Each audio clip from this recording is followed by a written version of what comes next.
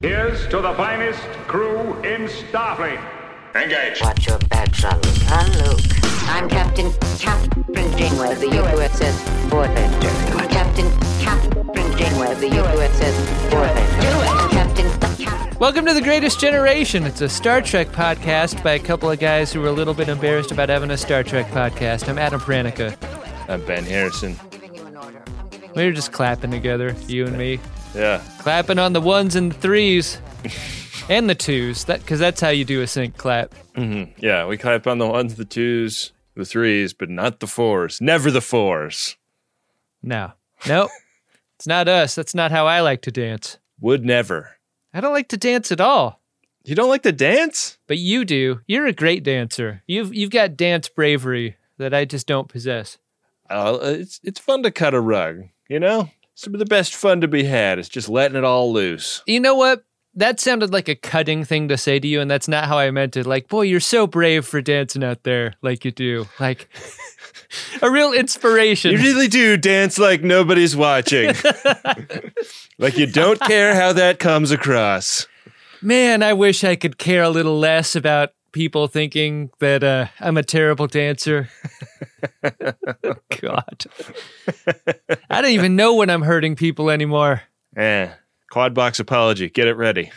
Yeah. Just on the launch pad at all times. How's your day going, Ben?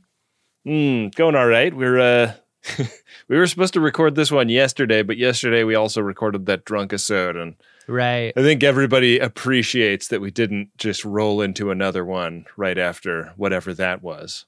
I'm excited to hear that episode because I feel like we got drunk and mean at the episode in a way that may be unusual. We weren't that mean. Come on. I'm sure it's fine. I'm sure it's great. We're not mean drunks. I'm not. I'm a sleepy, bubbly drunk. Yeah. That's me. Yeah. I'm a get friends of DeSoto concerned for my safety drunk. Apparently. Is that how it is? Oh, are you referring to Sketchfest? Yeah. Have we told anything about that story on the show? We wound up at a tiki bar after our show at Sketchfest, and I really turned out. And apparently, some of the friends of ours that tagged along were worried that I was dangerously intoxicated. On the one hand, I'm glad people care. But on the other hand, you don't see anyone, shooting free throws with Michael Jordan going, boy, he's way too good at basketball or whatever. To me, this is just someone who hasn't been around you at a tiki bar might think that there's something to be concerned about. But no, this is Ben at a tiki bar is a professional. Many would say that that's when I'm the most in control, much like Michael Jordan on a court. I mean, barrel drinks at Smuggler's Cove are no joke. No. And you got to be careful with the barrel drinks. And luckily, you're a barrel drink professional. I knew you were fine. Yeah. Who's going to know better than me? I heard about that the next day, that some concerns had been voiced, and I was more confused than anything. Because you were blacked out. You didn't hear him that night? You didn't hear the whispering? I've never actually blacked out. Well, good for you. That I know of. I mean, would you even remember? Yeah, exactly. No, I don't think that they were being voiced to me is the thing. But yeah. Well, yeah, I mean, that's part of what made it uncomfortable for me was the constantly telling people that you're fine on your behalf. Yeah. And then the camera pans over to me just having a great time, and the other, look at him. He's clearly fine. To get serious for a moment. Uh-oh. I will say this. If you're concerned about someone, tell them. What are you doing telling me for? What am I going to do that you're not going to do, you know? Yeah, just tell me. I'm not going to react badly. I'm a nice guy. Yeah. You're fine. Everything's fine. Your drinking's fine. My drinking's fine. Yeah. Smuggler's Cove, very fine. Yeah, it's a good bar. Was that twice that we went to the Cove during Sketchfest? I feel like once is never enough. Yeah, I think we did go twice. No, Wait, what was unfortunate was that, what's the other place in the hotel with the floating barge with the band on it? You're thinking of the Tonga room, which we didn't Tonga get to. room was closed when we were there. And yeah. that was a great disappointment. Yeah, and we also wanted to go to that one that's like in the fuselage of a crashed plane in the jungle is the theme of the tiki bar. And that was also closed the night that we thought to go there. So that just combines too many things that I love. We were in Vegas for a thing, and there was like a crashed fuselage in a parking lot of a thing that we were at, and I just got all up in that thing. Like, yeah. I was not supposed to do that. I was not allowed to do that, but I'd been drinking. There were chains around it, and the sign that specifically forbade going inside.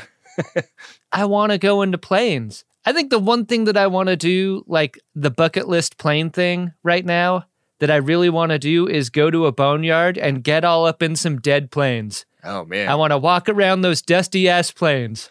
I got to do that once on a job, like back when I was a pro video producer, and I've been chasing that fucking dragon ever since. Yeah, I went to a boneyard in Mojave, which was really, really cool.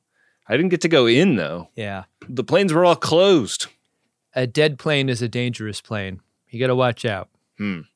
Why? Because it could like start and fly off at any moment? When you leave the doors open, all manner of desert critter gets inside a dead plane. Yeah, you know? They want to smell those farts that have been there since it was in service. There's a desert plane on a set I was at that was full of snakes, they said.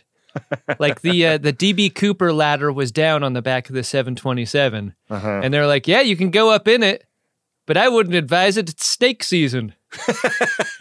And snake season superseded my interest in going on a dead plane. I didn't do it. I was afraid of snakes. Yeah. Like I'm fine with snakes in a zoo where somebody can be like, this is a safe snake, and then hand it to me or whatever. But like rogue snake on a plane, that sounds terrifying. I was on Hollywood Boulevard last week and walked past snake handlers there. It's not just Spiders Men and Jimmy Kimmel Show or whatever. It is people walking around with snakes.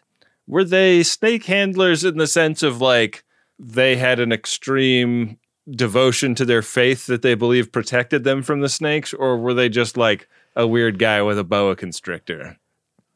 Two weird guys and two weird snakes. Okay. was what they were. You could like pay to get your picture with the snake? I guess so. This is the snake that worked with Britney Spears in that one music video. I would take a picture with that snake. Yeah. Do you think that snake's still alive? I think that snake is retired in the valley, and Eddie from Frasier is his roommate. That snake is not only alive, but it's still very horny from the experience. Wouldn't you be? Yeah. I mean, I still am. And I had a very different experience from that snake. Ben, we're talking about boneyards, but what I really want to be talking about is shipyards. Yeah. From the beginning of this episode, we need to discuss. You want to get into it? That's a nice pivot, Adam. That's a mission log grade pivot. I know. And you can tell your personal friend, John Champion, that you made it. Please like me. I pivot. It's Star Trek Voyager Season 5, Episode 22, Relativity. Revert course. Unless you've got something a little bigger in your torpedo tubes, I'm not turning around. And boy, oh boy, this slow panning shot over the Utopia Planitia shipyards. While people are alive working there, easy to forget that at one point this is a functional shipyard with living people on it. Yeah. Mars is still on fire. Yeah. After what happened to it. I know. But this is a happier, simpler past. You know, a golden age, some might say. Yo, F8. You get into any trouble last night? Hell yeah. Hell yeah. Hell yeah. I read a very fun thing about this sequence, which is that the visual effects people worked on this from love and not scope. You know, like they were told, give me a couple of seconds at the shipyard and make it look awesome. Yeah. And the artists at Foundation Imaging were like, well, we're not going to just make a couple seconds. We're going to do like a whole sequence. and you're going to use 2 seconds of it. And that's what they did. They're making all these cool ships, and all the ships have something to do there, and it's a very complex sequence that they did. And the only tragedy is we're the only ones that have the super high resolution glory shots. Wow. And all you got on TV, on the UPN or whatever, is 2 seconds of what's basically Star Trek scrambled porn. Yeah, yeah. It's great. You see all different kinds of space docks. Like you see the crab one that we saw in a couple of episodes of TNG. We see the kind of long tubular ones that you fly out of at the beginning of your Star Trek movie. Yeah. A space dock is probably always good, right? Like it doesn't age itself out of usefulness. Yeah, I would guess that. They also look very modular. So if there's like a part that is like no longer useful in constructing these new classes of ships, you could swap it out probably. Yeah. And then there's Voyager. Yeah. And we see Voyager like kind of not battleship gray, kind of lighter colored than we see her in service, right? Yeah, was that the lighting, or was that it just hadn't had its final coat of paint yet? That's just like the primer before they spray it down. Great question. You know, there's like a version of a Starship model, like of all kinds. Like you can get, Brie Belky's got like a Borgified Voyager ship model. Like I wonder if she's got the white model, the primer Voyager. That's got to be a thing. I'm finna paint it money green when I get paid, but for now, it's just covered with primer. And she beams aboard. And did I hear that track in your car the other day? Probably. Mm-hmm. She beams aboard and meets an admiral who's going to walk her through her new ship. Kind of a Grand Admiral, if you ask me. Yeah. You know, a real white hair. Mm-hmm. I feel like he's going for the same thing that Captain Riker of later eras is going for, but Captain Riker is hitting it way harder. You know? Tell me what you mean by that. Like he's got kind of the same haircut and the same white beard, but like, I don't know, it just doesn't look as good on him as it does on Riker. Yeah, I mean, that's not a slam on him. Riker never stops being a stick man, and I think Admiral Patterson kind of wound that down 20 years previously. Yeah. That's like a trinket on his desk now is his captain's stick. He's got a dick and cock dock. Admiral Patterson sort of reminded me of Bunny Colvin from The Wire. He's always like springing a question on you if you're under him in the chain of command to kind of make sure you're staying sharp on all four corners. He demands something of Bun Edition Janeway, who is just about to take command of this starship and starts giving her the grand tour. Yeah, it's Bun and Bunny, isn't it? Yeah, there you go. Was Bunny the one that always asked where North was and what address you were at a given time? Yeah, right. So that if you're like calling something in on the radio, you don't have to stop and think about it. I never forgot that. I thought that was really cool. I mean, it didn't inspire me to do it, but I think about doing it, and that's enough, right? Yeah. Admiral Patterson, unfortunately, was forced into early retirement because he tried to make sort of a, liberalized zone for selling suck disc games at a Starfleet installation that he was in charge of. He's legalized drugs. Yeah, the suck disc injection zones. Yeah. Very unpopular. Yeah, he was trying like a harm reduction thing by like sort of decriminalizing it, but he didn't really have the authority to decriminalize it. And when the paper got a hold of that, woof. A lot of confidence in Dakin Matthews' performance here to introduce him as like maybe not a fun kind of admiral with a bunch of questions, but Janeway and he get along really well. Janeway is sort of his favorite student. There's that kind of energy to it. Yeah, there's a real teacher-student affection between them. Voyager may not be as big as a Galaxy-class ship, but she's quick and smart. Like her captain. She's sort of bragging on what a bookworm she's been, too. She's like, oh, yeah, like I could walk this ship with my eyes closed because I know the schematics so well. She's ready for this command. Do you think when you're a captain and you're given a command, there's got to be the instinct to, like, boot it up in the holodeck? I want to get in there now. but sort of like a saving the presents for Christmas morning kind of thing. Like maybe a captain of a certain type is like, I'm just looking at the blueprints. I want the first time I'm on that bridge to be the real time. The first time I sit this ass in that big chair, I want it to feel real to me. Yeah. I mean, if you're like buying a car, you want to test drive it, right? Like I could see wanting to be to have the holodeck reps before I do the real thing. Yeah, like part of it has got to be you don't want to look like a dope in front of the crew. And like you probably don't want to ask a dumb question about where something is. Right. You want to have that thing down cold. Oh, this computer screen flips out. Ah, gotcha. Right. They kind of do this saunter throughout the ship. They see a bunch of spots. They see corridors. They see the bridge. They see the ready room. Yeah. And in the ready room, Janeway helps herself to the replicator like it's hers already. Yeah. Nobody's thrown you command codes yet, Janeway. Just helping yourself? All right. As far as security goes, this is like an iPad without a pin on it. Like you can just go anywhere and do anything if a ship's in a shipyard, right? You've got probably need really great security there. Yeah, not just anybody gets aboard. And yeah, I really liked the way the office like felt super generic with no stuff hanging on the walls, no plants, no books yet. Yeah. No pictures of Tom Mervyn's yet. For the clothes you love to live in. We haven't even taken the photo that I will frame. We haven't even adopted the dog yet. We're just dating now. We aren't at photo level.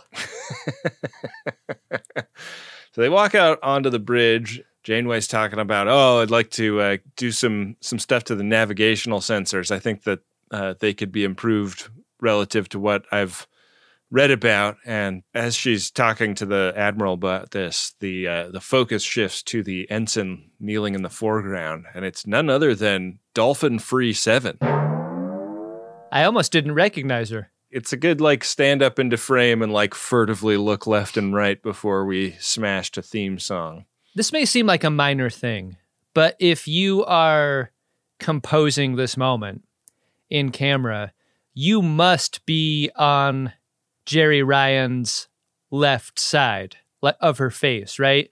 This moment does not read if the shot is reversed, right? You know? Because if you don't see that there's no dolphin, you don't see that something's strange. Right. No dolphin, no strange. After the theme, Seven continues her undercover work, and she creeps into a conference room to take a personal phone call the way I used to do back when I worked in an office. She says, no sign of the weapon, which is something I've never said into a phone before. I don't know about you. That's like what ladies usually say when they get your pants off for the first time, right? I keep digging around. Where is it? There's not a weapon in here. I mean, it could be confused for one, I guess.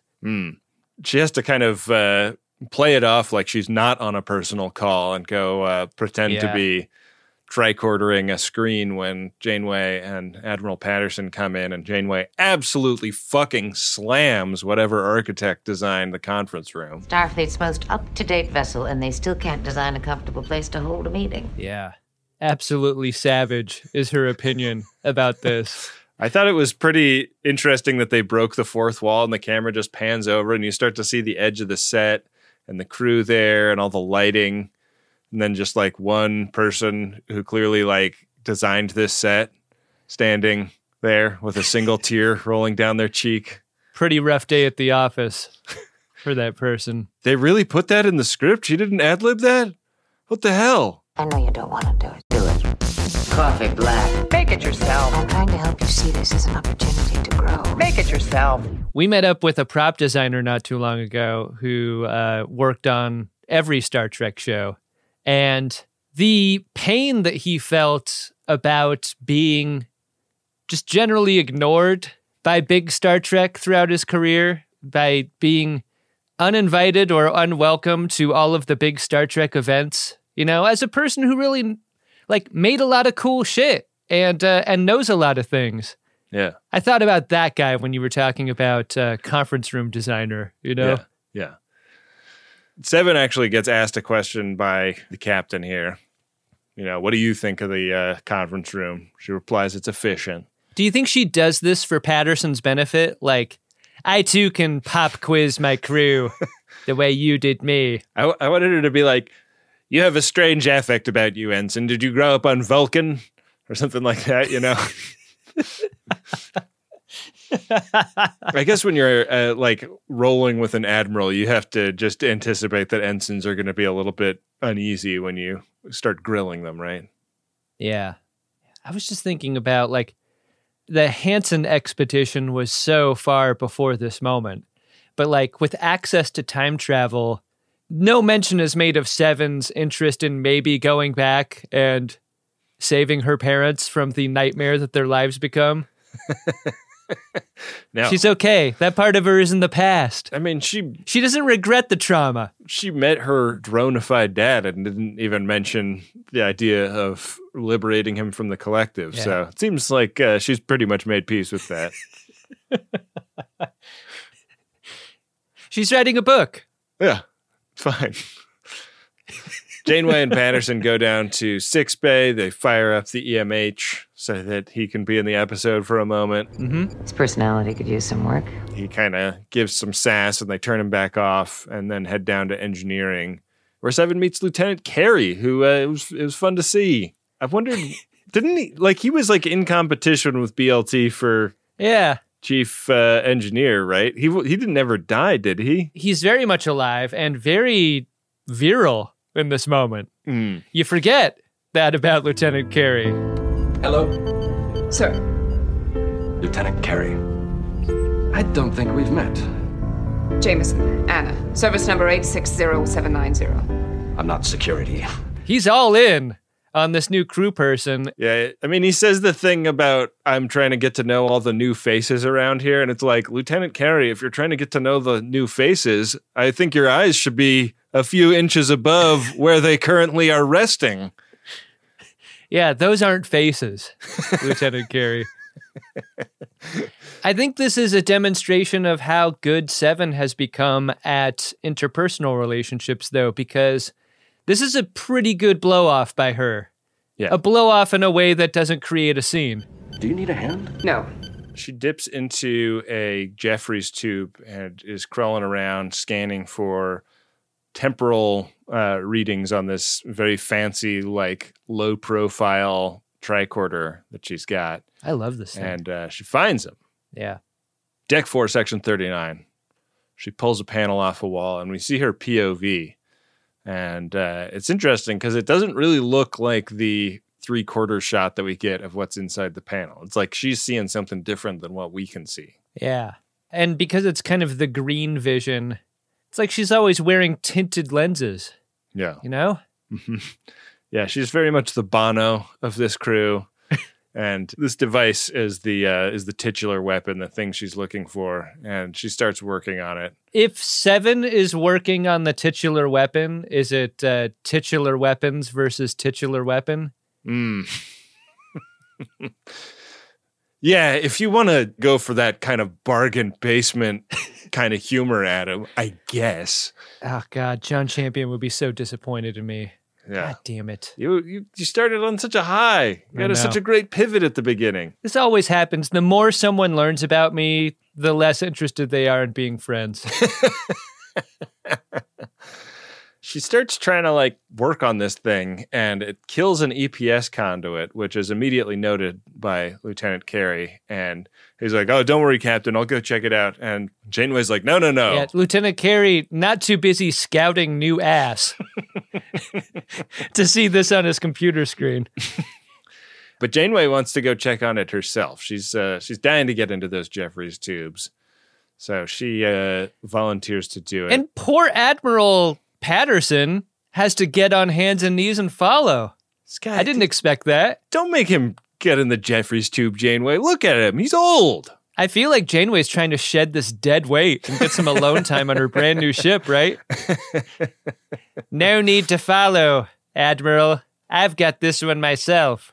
Do you think that she's trying to test if there's something wrong with the universe by seeing if he disappears from reality by ditching him? Does anyone remember Admiral Patterson? And they're all like, who? Inside the Jeffries tube, Seven can't disable this weapon because it is out of phase. And knowing where it is just going to have to do for now.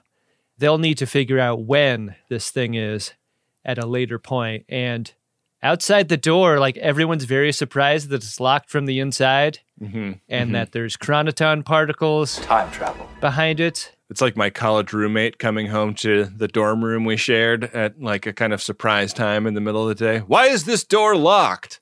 No reason. I'll be right there. The very peculiar smell of chronotons just hits them right in the face as soon as they open the door. Yeah. Why do chronotons smell exactly like the lotion that is on the desk? Why is the fan on your computer cranking at top speed? Inside, things are getting pretty intense. Seven tells whoever she's been talking to that she needs to get the hell out of there. And aboard the time ship, they're looking at graphics depicting what's going on. On a time ship, you're just looking at dots, right? You're looking at dots and graphs. You're not looking at pictures of people at all. Never need to look out the window. And they deduce from these dots that they got to use the time transporter to get her out of there. Yeah. And they do. They beam her out, but there's like a problem with the phase or something, and they're like worried about it, being bad for her health. They get her out just in time for Janeway and Patterson to not discover her in this Jeffries tube, but when Seven materializes on the transport pad, she immediately collapses, and the camera pushes in on Bruce McGill, horrified. She's dead, says RSVP 7. Bruce McGill, such a welcome sight. Yeah. Love a Bruce McGill. I love that guy. Yeah. I thought we emptied out the character actors bag in the last episode. No. There's still one left, guys. We got a Bruce McGill in here. There are still dad bod middle-aged white guys available for this episode in Hollywood. It's so Star Trek for the curiosity of this moment to be those chronoton particles or the chronoton flux, and not that the door was locked from the inside. Like, no one talks about that again. Yeah. There's coffee in that chronoton flux of 0.003. Bruce McGill tells his underling, Duquesne, like, hey, we're going to have to recruit her again because we gotta solve this problem. We're cleaning up a mess, and this is what it's going to take. And Duquesne is like, man, that's fucked up. Like, it's going to really start to, like, affect her. And he's like, Tempest Fugit, baby. Yeah. This is a moment that really divides the audience, right? Right. Whose side are you on? Duquesne or Braxton? Braxton's cruelty on full display here. Willing to sacrifice Seven for this mission. A mission we don't even know about. Yeah. So we come in to the present, as it were, looking at a POV of the Doctor, and we can tell it's Seven's POV because of the Matrix-like tints to the video. But it's all blurry, and she's got like double vision. Yeah. She's done that thing where she's done her own WebMD research and diagnosed herself with something really exotic. Yeah. You can't do that. No. That's bad. It's the classic mistake of my wife. Oh, really? I'm constantly trying to talk her out of having a serious disease or me having a serious disease. I'm like, no, it's fine. It's nothing. And then, you go to the doctor and they're like, no, you were right. This is bad. Every other day she bursts into the room. Ben, I figured out what your weird dick is.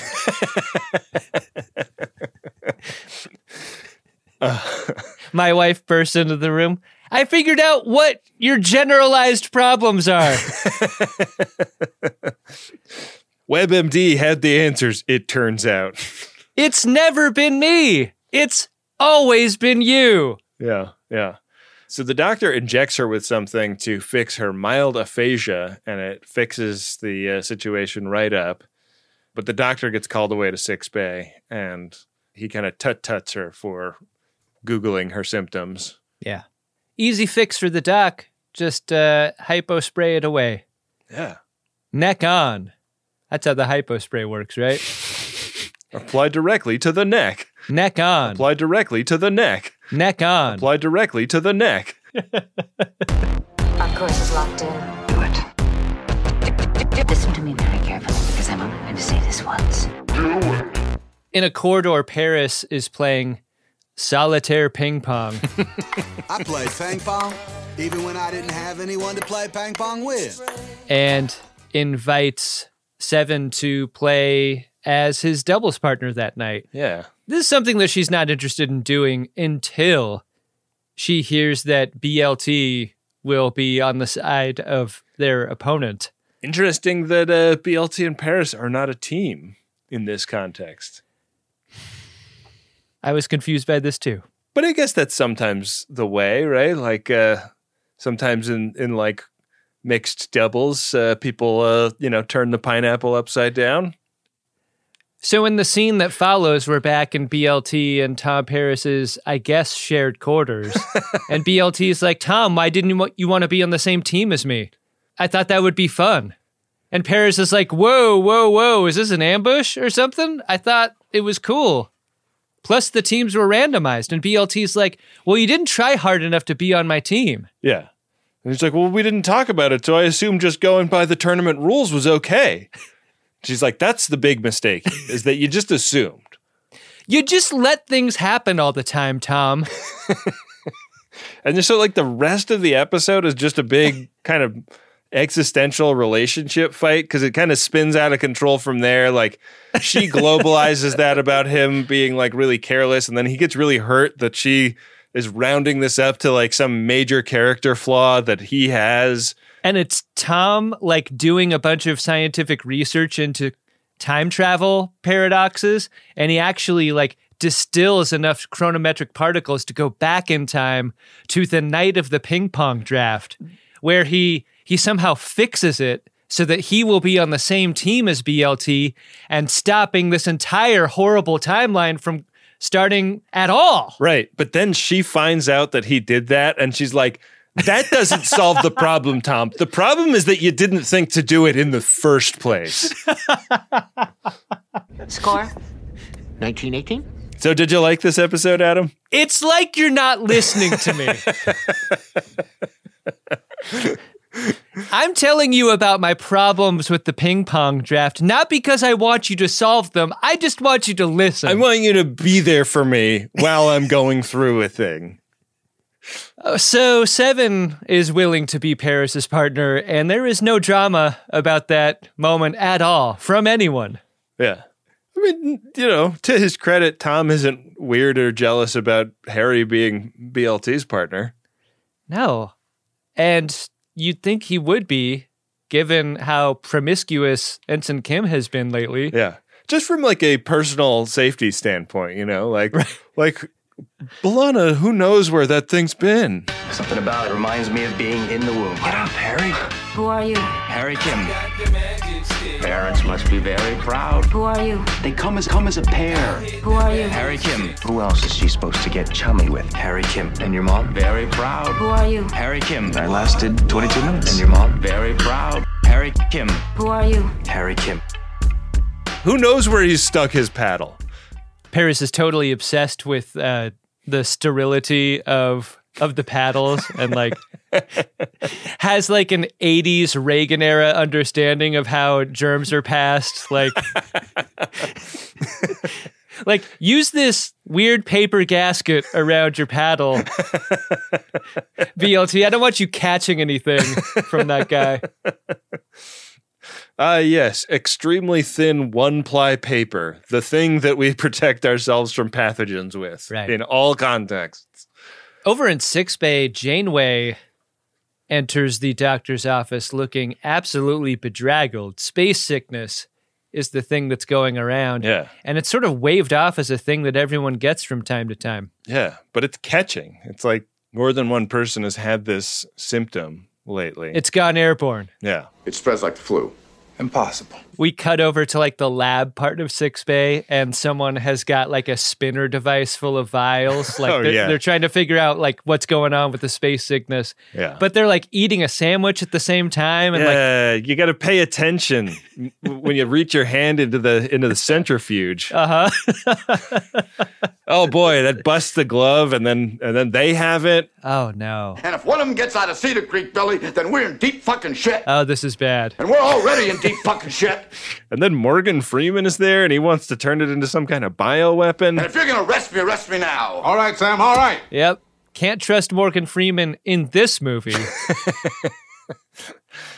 But it's great casting because you kind of assume that you can in all cases, right? Yeah, I love that. At the ping pong tournament, Tom is going for a great big spike of the ball to absolutely crush Harry Kim for stealing his girlfriend. And he hits it, and the ball just like stops in midair right above the net. I love this moment because Seven scans it, and the scans say temporal distortions, but then the ball continues, and Neelix counts it as a point. That's amazing. Where did Seven get that tricorder? Did she have it like in her back pocket or something? Oh, yeah. Are you allowed to play with the tricorder? Because she's in the game. Yeah. I don't like that at all. Yeah. Bad officiating from Neelix, and there should be a little bit more controls over whether you get to bring scanning devices to the tournament or not. I think it's Neelix's job to both officiate and make sure no one's bringing contraband in there, and I think tricorders qualify. That could be a performance-enhancing tricorder. Yeah. Yeah. So this is the first time the crew has noticed that something may be fucky surrounding space-time, and we go down to the ass lab where they've got a map of the ship, and they're showing that space-time is starting to get messed up all over the place, and they're erecting force fields around the parts of the ship that are affected, but the force fields don't seem to be totally helping, because at this point, 6-Bay is just full of people that are experiencing this space sickness. I love the stoic professionalism of a group of people who learn that they've got 2 hours to live. Like, these breaches are going to destroy the ship, and everyone knows it. Everybody is pretty much chilling the most. Like, Neelix is the one person that's got kind of an emergency attitude. He calls the doctor down to the restaurant to check on Ensign Manus, and Ensign Manus is fine. Ensign Manus is like doing solitaire on his laptop. Yeah. Until he isn't. I mean, Ensign Mattis's laptop is facing away from the camera, so really, who knows what could be on there? I love this take, though. Like, this is such a great take for comedy. It's like, look at Ensign Mattis. He's great. He's ship shape. And then bonk. He just falls right over. The doctor uses a visual aid of the computer on the nearby replicator to show what time it is in the restaurant and what time it is in 6-Bay. And it's 2 different times, Adam. Yeah, this is why daylight savings can't work. Can we just get all the decks on the same page, Ben? Right. Everyone would sleep better if 6-Bay and the mess hall would just stop fooling around with the time. Yeah. That's what I think. Isn't like China all on one time zone or something like that? There's some like really big country that's like surprisingly decided to just all be on one time zone. If China does it, it's okay. That's kind of your stated position on things. Yeah, I'm saying let's follow their lead in all things. Over in the ready room, Chakotay tells Janeway that this space-time problem is somehow getting worse than 2 hours to live. She wasn't really on board for this until she tastes her coffee, and then she's like, this is a huge problem, Chakotay. We need to solve it. Suddenly, the bar rescue voiceover guy comes on, and he's like, space-time fractures have appeared all over Voyager, including the replicator's food prep and walk-in cooler areas. A space-time fracture is a phenomenon in which the space-time continuum is distorted, allowing unwanted travel through time. Your employees are being asked to walk through fissures in space-time, and you're only paying them minimum wage? What are you doing? Your server started a shift tomorrow, and they just showed up today? I don't understand how any of this works. The only way to solve this problem is to get you a new Harbor Touch POS system. These peaches haven't even been grown yet, and they already have black mold on them. Shut it down! So Chakotay gets himself right in the middle of one of these space-time fluxes, and Janeway sees it, and is very concerning. How fucking cool is Chakotay in this moment to kind of look like he doesn't feel it? And when Janeway's like, "You've been caught in a rift," he's like, "Oh. It's expanding." Sounds great. Let's go out to the bridge." Yeah, let's get out of here. Absolutely zero react from Chakotay to this. Meanwhile, BLT and Seven are back in that Jeffries tube and find the piece of technology, or more accurately, Seven finds the piece of technology. BLT cannot see it or detect it. What is it? A piece of technology. The Borg implants in Seven have enabled her to see this out-of-phase thing. You see Seven's point of view of the out-of-phase thing, and then she turns to BLT, and her uniform is just covered with Paris. You probably call that plaster of Paris, don't you? Gross. Could you say she was plastered of Paris? Jesus. Let's take a couple more runs at this, Adam. Yeah, okay. Am I making any sense here? It'll be funny eventually. Call her Lath because Paris has plastered her. I've got to get that Latinum? Put your Latinum where your mouth is. I've got to get that Latinum? I think we've just struck gold. A good time so often has a downside, doesn't it? Especially when it comes to stuff that you put in your birdie. We've all been hungover before. I mean, many of us have, I guess. Or we've had too much jazz in our gummy. And that sucks, right? Because you don't think about the time after the good time that you've been trying to have a good time. That's why I like Lumi Labs so much. It's the predictability. Through painstaking trial and error, I have found my perfect dose. It's what I can depend on when I could use a little more chill, a little help getting into a creative headspace, and I don't need to have too much fun doing whatever it is I need to be doing. And I'm so glad that Microdose is available nationwide. That means just about anyone can try it. To learn more about microdosing THC, go to microdose.com and use the code SCARVES to get free shipping and 30% off your first order. Again, that's microdose.com and the code is SCARVES. You might have heard us talk about Squarespace before and you're thinking, what do I need a website for? I already have a bunch of profiles across the different social medias. But isn't it time you had a place online that wasn't owned by a social media company? How about you take control of your online identity with a website of your own? For that, there's Squarespace. With Squarespace, you can buy a URL and build a customized website with your name and not a giant social media company's name with your name attached and a bunch of numbers at the end. With Squarespace, you can have a place on the internet personalized to your aesthetic that lets you tell people about who you are instead of an algorithm. And the best part is, you don't have to be an experienced designer or a web page creator to make something great because Squarespace is always there for you with their award-winning 24/7 customer support. Don't settle for being another company's product. Be your own product with a website that's all you with Squarespace. Go to squarespace.com for a free trial, and when you're ready to launch, use the offer code SCARVES to save 10% off your first purchase of a website or domain. That's squarespace.com. The code is SCARVES. Think it, dream it, make it with Squarespace. Back for another game. You know it. What's going on? Just one more week till Max Fun Drive. Hard to believe. It's been a heck of a year since the last one. We're now a worker-owned co-op. We raised $50,000 for charity last year. And we've added a bunch of awesome new shows. But do you think we're ready to do it again? Absolutely. Lovely new gifts are lined up. The episodes will be amazing. And wait till everyone hears the bonus content. Yeah, plus they know to go to MaximumFun.org/newsletter, so they're getting all the news. Oh, like that meetup day is on Thursday, March 21st. Then what's bothering you? Me? Oh, nothing. We're all set for Max Fun Drive to start on Monday, March 18th.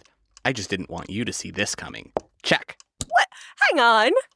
Most of the plants humans eat are technically grass. Most of the asphalt we drive on is almost a liquid. The formula of WD-40 is San Diego's greatest secret. Zippers were invented by a Swedish immigrant love story. On the podcast Secretly Incredibly Fascinating, we explore this type of amazing stuff. Stuff about ordinary topics like cabbage and batteries and socks. Topics you'd never expect to be the title of the podcast. Secretly Incredibly Fascinating. Find us by searching for the word secretly in your podcast app. And at MaximumFun.org.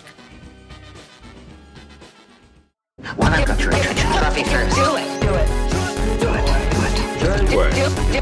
Do it. On the bridge, bangers are getting dropped everywhere. Time bangers. And in a corridor somewhere else, the time crew has boarded the ship. Yeah. Harry Kim explains that like the ship is starting to demolecularize because of all these temporal fluxes, and there's some code tossed out about the temporal flux, and Janeway recalls this number from the readings they got when they were in dry dock 5 years ago. It immediately comes back to her. The Chime guys grab Seven and beam out with her right before Voyager kind of comes apart in this weird blue explosion. I just love seeing ships explode. Yeah. Great sequence. It's a very different looking ship explosion than they normally do, too. Yeah. It's a time explosion. Yeah, the pieces fragment and then kind of dissolve in an unusual way. Yeah. It was cool. So when we come back, we're on the time ship, presumably in the 29th century, and Captain Braxton is recruiting Seven. It's funny how a recruiting pitch that goes like, I've already recruited you successfully before, is, you can't say no to that. You've already said yes many times. Yeah. I already know what I need to say to you to get you to yes. So resistance, you might say, is futile. Here's the thing about consent, Ben, is even though you've said yes many times before, you're still able to say no at any point. You can withdraw it at any time. Yeah. They're trying to solve a mystery, and they need Seven's help. This is the pitch, right? There's a weapon that's made to fracture space-time. We don't know who put it there or why, but it ends up on Voyager, and they've got to kind of narrow down to a moment when Voyager engaged with the Kazon. And everyone gets a good hearty chuckle at this because, really, the Kazon? Someone must have just taken advantage of the moment because this is clearly not a Kazon move. Right. They don't have the technology for this, but them boarding Voyager provided cover for whoever did. Right. So they're going to get Seven ready for a mission to go back to this period of time and recover the device to save Voyager, to clean up the damage to the timeline that this is causing. Yeah. And Lieutenant Duquesne is going to be kind of getting her ready for this. And so he's like quizzing her on different types of time paradoxes and talking about, different examples in Star Trek history of time travel. Get a little plot summary of First Contact here. They have time to do a ton of research. Like they watch Looper. Yeah. They watch a ton of movies. I mean, she has an infinite amount of time to study for this test, right? Or does she? We can never know. Oh, whoa. So he equips her with a time gun and a time tricorder. Everything just sounds cooler that way, right? Yeah. And they like hide her dolphin. They give her a, period appropriate garment so that she can blend in as a member of the crew. Captain Braxton gives her a license to kill. Yeah. This is a less plausible cover than she had last time, because when they were in dry dock, she could tell people like, oh, I'm just on assignment. I work here at Utopia Planitia. But now she's going to the stranded Voyager where, it's a small town and everybody recognizes everybody. Yeah. Fortunately, all the chaos of the Kazon attack is enough to provide her cover in the hallways. And we get some great throwback space battle footage of the Kazon shooting Voyager and Seven marching around in the hallway looking for that Jeffries tube area where the time device is being kept. Is it important to talk about the axe that Braxton has against Janeway before sending Seven back? Because there's a moment that really bumps you here. Yeah. When Braxton's like, look, we've given you all the tools you need for a successful mission. all the greatest modern weapons are at your disposal. And Seven briefly says the mind is the best weapon, etc. And then, out of nowhere, Braxton just goes hard at Janeway. She's reckless. She has no regard for the integrity of the timeline. I asked for her help once. She refused. This was what made me remember who Braxton was. And it's... Me too. I think partly I was thrown off the scent earlier because he is recast. He was not played by Bruce McGill last time we met him, but he is the captain that got stuck in the 60s in Future's End, the double episode featuring Sarah Silverman. What's up? Is this a show that is so confident in casting Bruce McGill as Captain Braxton that it's like, you know, if you've been unhoused for 10 or 20 years in the 20th century, it's going to change you. It'll Bruce McGill physically. Anyone.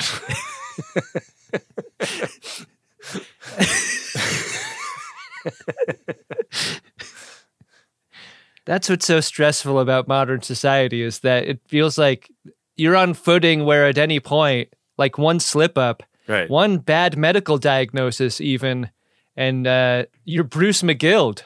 Right.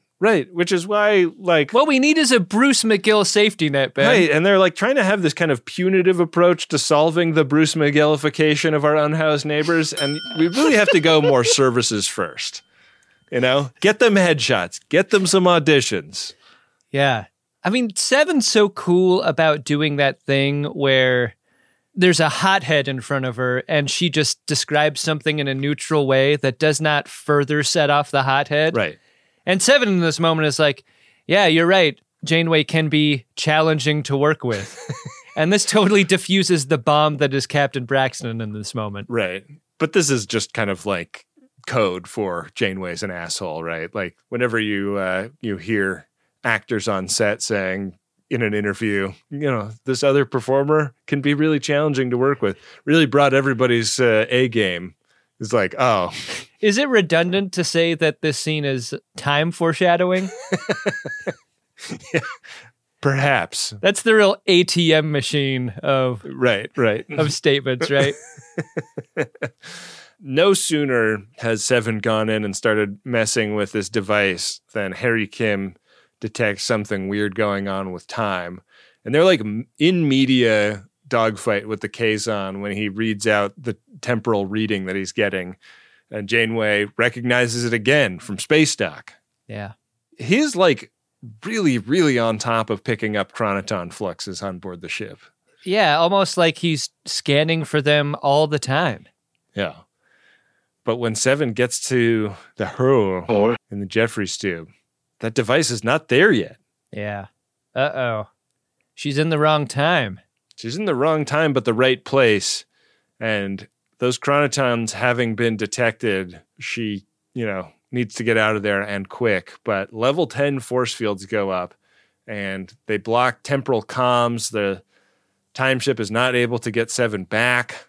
This bumped me. Did it bump you? You've got a fucking time ship from 500 years in the future and somehow force fields are the thing that get you? Come on. We've seen Seven walk through force fields. Right. Yeah. So Janeway arrives on scene now that they've got Seven trapped, and she asks her a bunch of questions, and these answers are suspicious. Yeah. And when Tuvok scans Seven and reads her as a Borg's, oh, it's a whole thing. Ooh, that's going to be a tough one to explain. Yeah. And I love the cross-cutting between Captain Braxton eavesdropping and this moment here. That really adds a lot of comedic tension to the scene in a fun way. Yeah, because they can hear what's going on, but Seven can't hear them. So they're hearing her attempt to dissemble and talk her way out of it without Janeway asking too many more questions. But eventually, Seven has to just reveal the whole thing. Yeah, okay, I'm a time traveler. I've been sent to get this temporal bomb out of your Jeffries tube, but it's not there yet. We screwed up, and I just really need you to forget we ever had this conversation. That fun thing happens where someone says something crazy and then it's repeated by someone else and it sounds just as crazy. when Janeway says it. Yeah. But there is a very serious moment here, which I thought was really affecting. There's, at the most desperate time for Seven, she appeals to Janeway's interest in trusting her, like intrinsically. There's this natural trust that Janeway has for strangers. And it was something that was extended to Seven when she first came on the ship. And this is enough to convince her to lower the force field. That combined with the threat of imminent death that Seven believes to be at stake. And Janeway, like, extends that trust. She retracts the force field and extends the trust. Right. Almost simultaneously, right? Yeah, it's like a swap. They head back into the Jeffries tube because Seven is getting a reading that the bomb is being installed right now, moments away from them. Yeah. And they head down the tunnel, and who should turn around but Captain Braxton? Oh, I can't believe this. Me? More accurately, a future you. I was very surprised by this. This might be plot by numbers. Like, I don't know. I fell for it. Yeah. Fell for it the whole time. That was great. It was a great twist. Yeah. I love getting 2 Bruce McGills for the price of 1. Oh, yeah. Do you think contractually you got to pay him extra? Oh, I think you do. Yeah. And there's a third one, too. A third one's referred to. Yeah, that's true. But don't worry. They'll all be reintegrated in time for the trial. There are 3 things to remember about being a starship, Captain. Keep your shirt tucked in, go down with the ship, and do it. So there's a classic standoff where he's got the bomb activated and they've got their weapons drawn, and he says, you got to put him down. He reveals that he's really got an axe to grind with Janeway. Yeah. His time as an unhoused person in LA was rough. Yeah, and this is like the future Braxton of future Braxton, like 29th century Braxton's future Braxton is who we're talking to here. And future of future Braxton is like, yeah, like then I had to go back to rehab after this mission because I've done so much time traveling that it's messed me up. You know, I spent those 3 decades in 20th century, and in the 29th century, Duquesne is like, fuck, he's crazy. And so he like arrests future Braxton for the future crimes that, you know, future of future Braxton is going to commit. Don't be absurd. The fact that you prevented it from happening doesn't change the fact that it was going to happen. It's such an interesting scene because, like, I was expecting future, but not too future Braxton to want to arrest to future Braxton as a show of like, right. I'm not that guy. That guy's fucking nuts. Like, I'm time law and time order all the way. But instead, future of future Braxton dips out. Yeah. He beams himself away, but future Braxton successfully taken into custody, and now Duquesne is in charge of the case. And he's like, well, he went into a different time period, but I'm not going to send you there, Seven, because that would be the 4th time travel you've done. Let me tell you a little something about a man named Yor that you don't want to end up like. Oh, Yor is in all the literature about time travel. Yeah. Really a warning to others. You're not going to like what you hear.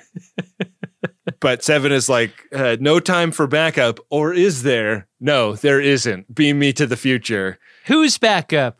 Your backup? And by the future, I mean the past. And we beam back to Voyager in dry dock, where Janeway is getting her tour from Admiral Patterson. And it's like a run and gun chase scene where she's chasing future Braxton down the hallway, and like Janeway and Patterson have to duck to not get shot. I love this. This is so fun. They erect force fields, and future Braxton runs right into one. This is a chase scene that is begging for a Michael Bay shot, you know? It really is. But 7 of 9 is like too woozy to catch him initially. Yeah. Yeah. Braxton beams away again, and this time it goes 5 years ahead. Yeah. And 7 gives chase. It's the night of the ping pong tournament in the mess hall, and in runs Braxton. And 7 shoots Braxton, and shoots him again, and shoots the thing out of his hand. Shoots him a bunch, but doesn't bring him down. Braxton is made out of tough stuff. He runs out of there. Yeah. Harry, Kim, and Tom run after him. And 7 of 9, who was competing in the tournament, goes and meets Undolphin 7 of 9 and is like, so what gives? What's this all about? And she's like, you're not going to believe it. I love 7 on 7 here. 7 of 9 to 7 of 9. What's your status? I love 7 and 7. It's very refreshing. Haven't had one of those in a while. Yeah. Pretty nice. Before she can get much information out of Future 7 is beamed back to the time ship by Duquesne. But she's confident that the crew back in the present or whatever are going to be able to stop Future of Future Braxton because his tricorder was the key. Like, he needed that to jump around in time. Right. So he's not going to be able to go anywhere. Back on Voyager, Braxton is cornered, but it's not by 7, it's by Janeway. Yeah. His nemesis. He gives this whole rant about how he's lost his rank and, like, you know, you don't realize how much you've ruined my life. It's a real vendetta. Yeah, because, like, he's spent, like, most of his career cleaning up time incursions that she's done. Yeah. And then, like, wound up being shamed into living this, like, ignominious forced retirement by her. But then, like, Duquesne is going to have to clean up his mess if he succeeds in this thing, right? Right. I wonder if they thought about keeping the set from the town that Shannon O'Donnell visited to give them another option for Braxton and his intent to murder Janeway. Like a First Contact style, like go back into the past and stop Janeway before Janeway can even happen. We cut over to Star Trek First Contact, the movie, and Braxton is there sabotaging Zephram Cochrane's warp flyer. How great would that be? That would have been good. I mean, everyone loves Star Trek First Contact, but what my theory presupposes is that doesn't it get a little better with Bruce McGill? Yeah. Aren't there not enough time paradoxes in it? Yeah. Yeah. I mean, we've already paradoxed the fuck out of this episode. Yeah. So with Future of Future Braxton captured and beamed back to the 29th century by Duquesne, Janeway is talking to current day 7. She's like, what do you think just happened? And 7 is like, I think like some kind of bad time travel shit was going down and we stopped it. And Janeway's like mid-response when she gets beamed to the time ship and gets to talk to Duquesne about what all went down. What a headache this is. Yeah. So they can reintegrate different versions of someone that have gotten split apart in time, apparently, in this future. Well, I assure you, when all this is over, there'll be just one 7 of 9. That's cool. So, like, you can refer to this integration, but we don't get to see it. Yeah. I wanted to see the integration. That would have been great. Yeah. It's not all cleaned up, though. No, and they're going to need one very special undercover officer to clean up the last of the mess. I get the feeling I'm about to be drafted. Because 7's unfit for this duty. And Future of Future Braxton has to tell her, like, how to capture him when he makes it to the ship. How embarrassing does it have to be for Future of Future Braxton to go, yeah, like, I beamed over and then I tripped over a guy. That's how you get me. You know, oops. I beamed over and there was a discarded banana peel right outside of Neelix's restaurant. And I go ass over tea kettle on that thing. That's pretty much the perfect moment to nab me. Yeah. Janeway goes back to Voyager during the Kazon attack when Braxton falls over. Yeah. And BLT sees her in the hallway and doesn't notice that she's gone from bun to bob. Yeah. Thanks for not noticing my new haircut. She's like confused that Janeway isn't on the bridge. BLT believes that Janeway has now gone into the holodeck in a canonical before a ship explodes kind of way. The crew retreats to the holodeck for the moments before death. Uh-huh. And the time Janeway wants to spend before dying is getting her hair done in a new way. Like, finally she'll take that risk with a new look. Mm-hmm. She's running her holo mott. Yeah. Just a little off the top. She's like sneaking around. She catches Future of Future Braxton beaming aboard. As promised, he trips and she nabs him. He can't believe she was right there to capture him when he beamed aboard. Yeah. And back in the 29th century, Duquesne is like super duper impressed with how little she messed up the timeline by doing this. Duquesne points up to the mission accomplished banner on the bridge and is like, when you're a time ship, you just keep this up all the time because like your missions are always accomplished or going to be accomplished or about to be accomplished. And she's like, wait, do you mean your missions are always about to be accomplished or like your missions are about to be accomplished? Big fun ending here. Yeah. She gets kind of scolded like, hey, knock it off with all the fucking time travel. Yeah. But we're not going to wipe your memory. You're going back with your memory intact. Hey, knock it off with the time travel so I don't turn into one of those Captain Braxtons. Would love to avoid that. Yeah. And they beam away, and they time beam away, and we beam into the credits. Ben, did you like this episode? You know, I'm really easy to get along with most of the time. But I don't like bullying, I don't like threats, and I don't like you. I think that this episode does time travel episode right in that time travel is so silly, it doesn't make any sense. Mm-hmm. It is only interesting from a story standpoint when it is a bottle episode where it doesn't actually matter that this episode happened. Mm-hmm. So if you're going to do it to be an entertaining romp and like make fun of how silly time travel is, because that's the best reason to do it. Yeah. And so like, I feel like this episode does that. I feel like it doesn't take the time travel stuff too seriously. And it doesn't like encode the results of time travel into the timeline too much. Like, I guess the 29th century stuff is encoded into the universe a little bit, but it kind of already was. So might as well have fun with it. I liked that we got to see Lieutenant Carey. I guess I wished we'd seen Kess like in the Kazon period. Whoa, what a great bringback she would have been. Yeah, but if you're going to get one, Lieutenant Carey is a fun, like, deep cut character.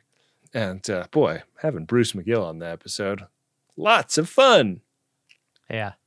How can you go wrong with a Bruce McGill? Well, I don't know. How can you, Adam? Did you like this episode? I will agree with everything you said, and I will add to it that this is maybe the best hair episode of all time. The hair continuity, traveling forward and backwards in time. Yeah. You really need to have someone on top of that, and they most definitely were. Whoever's responsibility was to make sure that we had that straightened out. Really great stuff, and it helped you understand in what time period you were just by looking at Janeway and her hair, or BLT and her hair, which has also subtly gone through changes. Totally. I really liked it a lot. A romp through time. That's what this was. Well, do you want to go on a romp through our Priority One inbox with me, Adam? Oh, yeah. Let me put on my rompers first. Yeah, do that. Priority 1 message from Starfleet coming in on secured channel. Need a supplemental income. Supplemental income? Supplemental. Yeah, it's extra. The interest alone could be enough to buy this ship.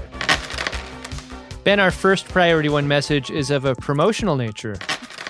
That message goes like this. Elon, his words compelled.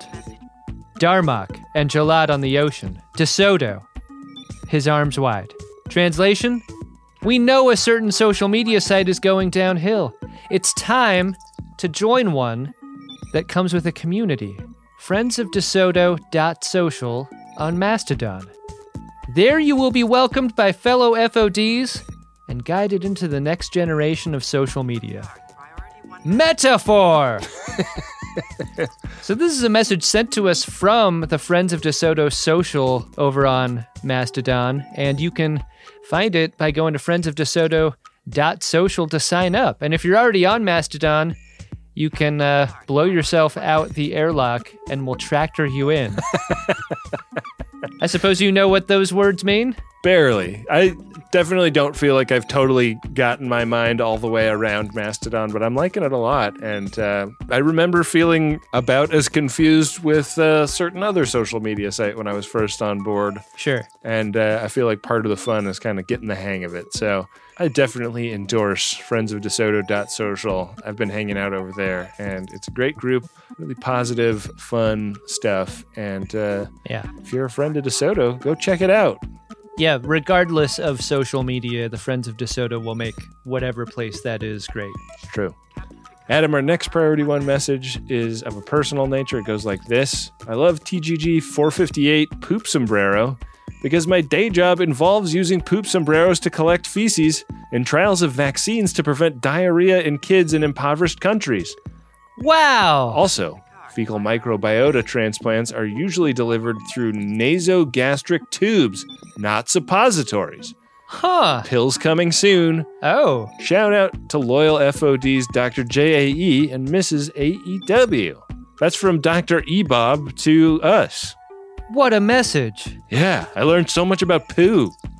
You know, Friends of DeSoto do Miriam things professionally. We know that. Yeah. But our first poop doctor has written in, I love this. And what a noble cause. I mean, this is a massive public health improvement that it sounds like Dr. E-Bob is working on. Yeah, Dr. E-Bob doing great work, but also hasn't cured me. Yeah, give Adam the jab. Great job, Dr. E-Bob.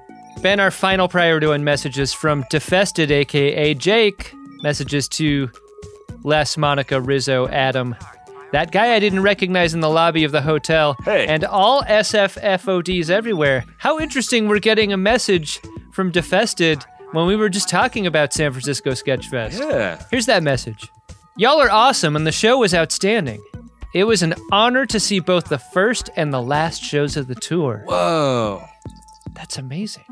And now I have a fun story of offering Ben's parents some isolinear chips without realizing who they were. They very politely declined. That's amazing, Defested. It was so much fun to see Defested out in the crowd as often as we did. Always a welcome sight at a live Greatest Gen show. I think Defested probably has the record for seeing the most Double Dumbass tour shows of anyone, right? Yeah. That was a great show. I think my favorite of our presentations of that show. And if you're a supporter of The Greatest Generation, you can listen to it in the bonus feed, right? That's the one that we released in the BOCO feed. That's right. Bonus feed access is only $5 a month, and supporting us in that way not only gets you that episode, but hundreds and hundreds of others. It's a great value. Also a great value is getting a Priority 1 message on the show. It's $100 for a personal message and $200 for a commercial message, and we sure appreciate it. Hey, Ben. What's that, Adam? Did you find yourself a drunk Shimoda? Incredible. Drunk Shimoda! I did. The moment where Captain Braxton shouts no when Seven brings up the temporal prime directive. You're from another time. Yes. No. Who sent you? When he realizes that the game is not going his way, when they're stuck listening to what she's doing and can't transmit code back to her because of the level 10 force fields, made me laugh out loud. I don't think Bruce McGill gets enough credit for how funny he is as an actor. Oh, I give him enough credit. I think he's hilarious. I think he's so funny, and yeah. But he just thought he doesn't get cast in that many really funny roles. I feel like that's fair. He's cast as a straight man, and I think that he's really funny in this role. So he's my drunk Shimoda. How about you? I mean, I was just going to give it to Bruce McGill as just a welcome sight in a Star Trek episode. I don't have a greater reason behind it. Mm-hmm.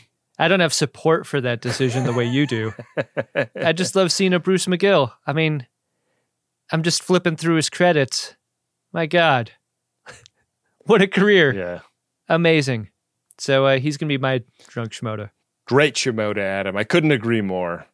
Why don't we move on to next week's episode? I'll tell you a little bit about it. It's Season 5, Episode 24, Warhead. An alien missile with artificial intelligence takes over the Doctor's systems and insists that it be allowed to complete its mission of mass destruction. Whoa. Does it feel like the stakes have become very high over the last few episodes of Voyager? Yeah, I guess they're pretty high. Yeah. Mass destruction tends to rate. Yeah. All right, I'm going over to the game of buttholes. The will of the caretaker. We're currently... Boy, I got to scroll a bunch of times to get down to where our runabout is. Square 19. That's where it lives. Looks like we got a couple squares ahead. His eyes uncovered. Couple squares beyond that. A banger. You're required to learn as you play. Roll. Okay. Would you believe I rolled a 6? Chula! Did I win? Hardly. Wow. I hopped the banger. We're on square 25. Okay. We're on the third row. It's a regular old episode. That's great news. Clear squares ahead for the moment. Mm-hmm. Aside from that naked now that we could hit next time. Yeah, I could really see that happening. Mm-hmm. Mm-hmm. Don't want to. Well, no one wants to. Fortunately, next time it's just a regular old app. Looking forward to it. Looking forward to seeing all the funny stuff posted by Friends of DeSoto, maybe on friendsofdesoto.social or on drunkshimoda.com, the Discord group, or on the Reddit sub, or on Facebook. There's lots of great places to be fun on social media with this show. Use the hashtag GreatestGen and follow @GreatestTrek on all those social medias. Yeah. Those accounts are run by the great Bill Tilley, our card daddy. Hey, where can I find the TikTok? Because you were so great at the TikTok during the Max Fun Drive. Oh, we have a Greatest Trek TikTok, but I don't think anything's been posted to it. No? I'm just @BenjaminAHR on TikTok. Oh, that was you doing that? Yeah, it was just my personal TikTok account. Okay. Yeah, follow Benjamin AHR on TikTok. Yeah, maybe I'll post something else. Who knows? Yeah. Maybe I'll try one of those dances that the kids are into. Hey, Dark Materia did the music you're hearing right now, but Adam Ragusia did our theme and interstitial music and continues to make great themes for us. Can't wait to see what he whips up next. He's great. He does a YouTube cooking channel and a great podcast that we really recommend. We got to thank Wendy Pretty, the producer and editor of this show, without whom this thing would just be a shambolic disaster. Yeah. With that, we will be back at you next time with a great episode of Star Trek Voyager and an episode of The Greatest Generation Voyager. It's giving head. Generous lover. That's the next episode of Star Trek Voyager. Mm-hmm. That's great. Make it so.